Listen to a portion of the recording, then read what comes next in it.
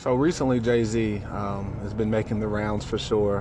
Van Jones has a new show on CNN, and the first host that he had was Jay-Z, which aired this weekend. And I watched it, and I watched another interview with Jay-Z. And there was a lot of questions, and I'll kind of break that down at a later points. But one of the main things that he hit on, and actually this is something that he hit on in the previous interview, was he's been to therapy.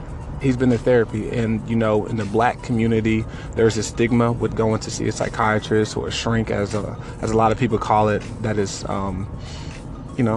it's just a little bit absurd, especially with all the pain and trauma that people of color deal with. So one of the things that he articulated is that growing up when he was younger, there would be so many fights, and even people lose their life over something like, what you looking at? What you looking at? And as absurd as it sounds for certain people, essentially what he stated is that those people were hurt. I mean, I've been broken by life. I have both my parents still in my life. They've been amazing examples of what it is to be people for me, and I've been broken. Just imagine dealing with some other issues, right? So basically, like, life has broken these individuals down. Life and society as a whole has broken these people down, and in certain environments, to be seen as emotional or to be seen as going through something painful or sensitive is to be weak. So what people would do is, like if you looked at somebody the wrong way and they said, what you looking at? They're really not saying, what are you looking at? They're really saying, you can't see my pain. You can't see my pain. Don't act like you can see my pain. And they would be willing to fight and even lose their lives over the perception of strength. And it was just a very powerful moment for me. But one of the things that kind of really struck me is the nuanced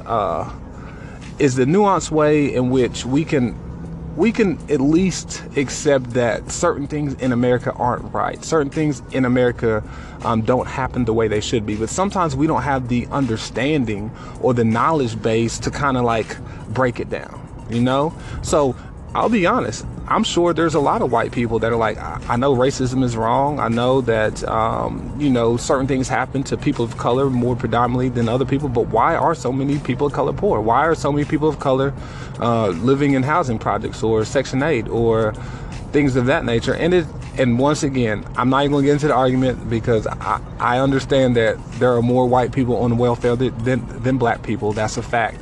However, let's just address what I know right now, okay?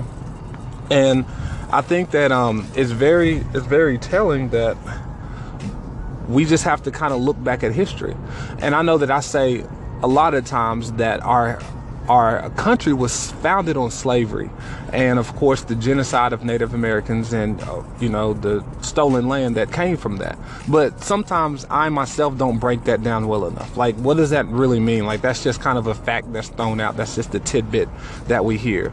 So in the next segment, I'm gonna break down the history of like what that really means. I'm gonna break down kind of how America was founded, and I know we've all paid attention in history, or at least we should have. So by breakdown, I simply mean give a refresher, and we'll definitely get into that as soon as possible.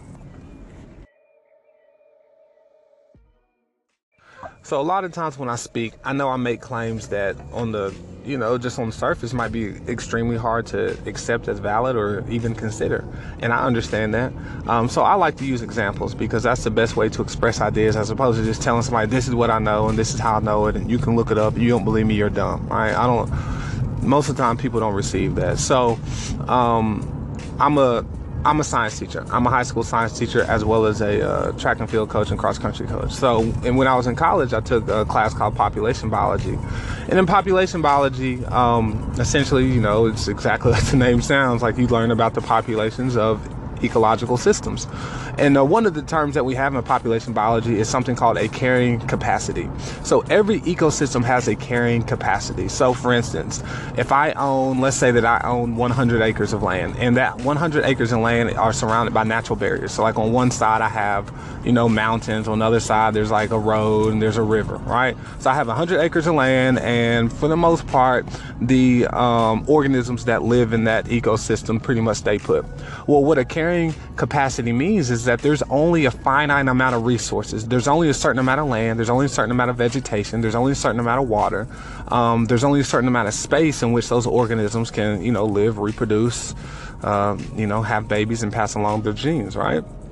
So that carrying capacity speaks to just the amount of organisms that can survive on that without them going through a catastrophic loss. So for instance, like if I have that 100 acres of land, and let's say I'm talking about deer, like I live in Tennessee, so deer hunting's pretty big. Let's say it can support 20 deer, so year in and year out, there's 21, 18, 19, 22 deer, whatever. And then one year something crazy happens and there's a huge explosion in population and there's like 200 deer.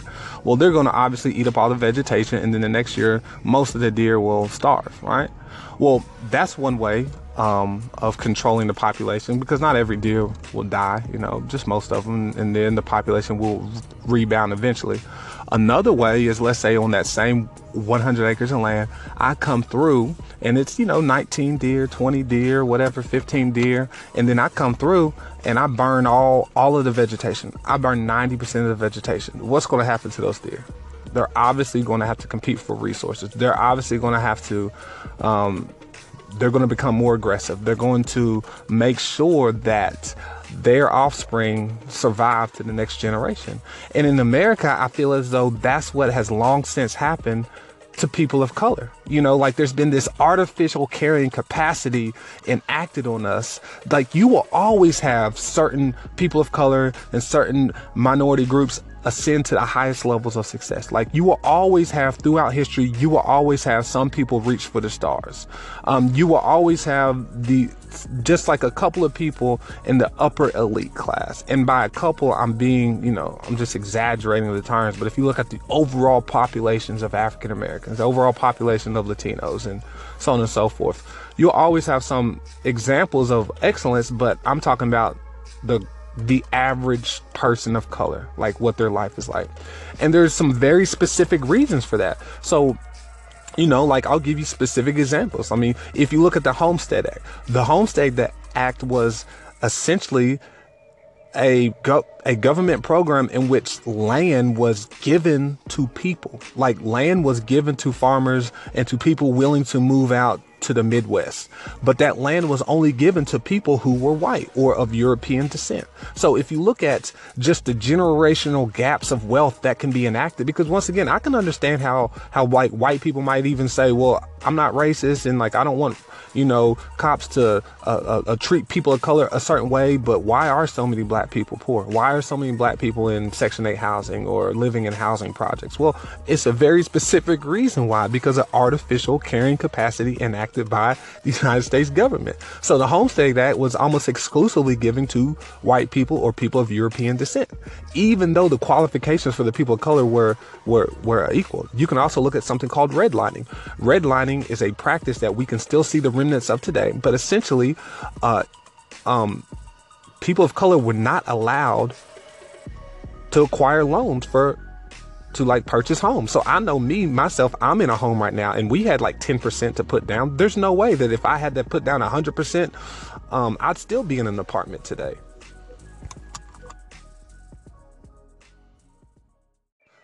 And just to finish up on that point, so redlining was a practice enacted in which banks literally would not loan to people of color. So if you think about the generational wealth that has been lost simply due to the lack of home ownership, not because people of color weren't working hard or they didn't have the means to have a home, but simply because of structural racism, because of institutional racism. And even if you had good people working in those banks or those loan offices, they were not going to go against the system, because if that happened, then they would be out of a job. You even had instances where if the people of color did have 100% of the money to purchase the home outright, because like some people work their whole lives or like their daddies work to pass on some money so that their kids could have something. They worked their whole lives to save up what would happen at times is that realtors would not allow black families to buy a home in a white neighborhood. And if they did buy a home in a white neighborhood, the property value of all the homes around them that would automatically go down only because of the one fact that there is a person with darker skin living in one of those homes. This isn't my opinion. This isn't how I feel. These are facts that you can look up on the internet. Use whatever search engine you wish, but it is out there. Type in redlining, the history of redlining, and it will detail out how black and brown families were systematically disenfranchised from the American dream of being able to own a home and to be able to pass along that to their kids, to their daughters, to their sons. So the reason why I bring this up is because, once again, whenever you look at a statement that Jay-Z made, if you don't understand the history of it, you might look at those kids and like, man, you are in pain, but what did your parents not do right? Because I know that my parents love me. My parents weren't perfect, but I wasn't in this situation. But if you start to look at the history, if you look at the whys behind it, and if you understand that I'm gonna continue to go back to this term just because it's so effective. If you understand that for people of color, that there has been artificial carrying capacity enacted on us by our own government since essentially the Emancipation Proclamation, then you can kind of start to peel back the layers. And that's all I want to do is just start dialogue. Like, I'm not blaming anybody. I don't want to point any fingers, but it's almost impossible for us to come to the table with solutions if we don't truly understand the problem. If we truly think that the problem is about how you behave or the influences that you have or your mom or dad, just being good influence. And I'll leave you with this, just because Jay-Z also spoke to Trump's, shithole comments and things of that nature. And then Van Jones, and he addressed that, but Van Jones asked him another question. He said, well, under Trump, black unemployment has been the lowest that it's been. So should we, in a strange way, offer him thanks? And Jay-Z was like, absolutely not. Well, number one, it's a fallacy because black employment started to drop under Barack Obama. It's been on a steady downward trend. And, we know that economies don't turn around. So it's a direct impact of Obama's legacy. But anyway, Jay-Z said no. He said you can't pay people well and treat them subhuman. Like, you have to treat a person like a person. And that's what we have to understand. Like, it doesn't matter how we go through life. If we can't see each other as people, if I can't look at you, whether I agree, disagree, or can't stand the team that you like, I can't stand the Patriots. I can't stand cheering for the Patriots. I can't stand people cheering for the Patriots is what I should say. But if I look at somebody and be like, because you like the Patriots, then you're not a person. Like that, that's the issue. You know what I'm saying? So we have to be able to have these uncomfortable conversations, but at the end of the day, we have to be able to come to a table and say, no matter how you feel about this, you are still a person, and I'm still a person. But what I'm unwilling to do is say, just because you're cordial about an issue, that it's not life-threatening to people that look like me. That is not a life-altering event. And that's what I think that we're missing. Yes, we have to be cordial. Yes, we have to be able to deal with each other person to person, but we can't have this hubris of us thinking that as long as I can have a calm conversation with another person that doesn't look like me, I can go home and rest my head on the pillow easy at night. No, that's not true either. We got to be able to do something.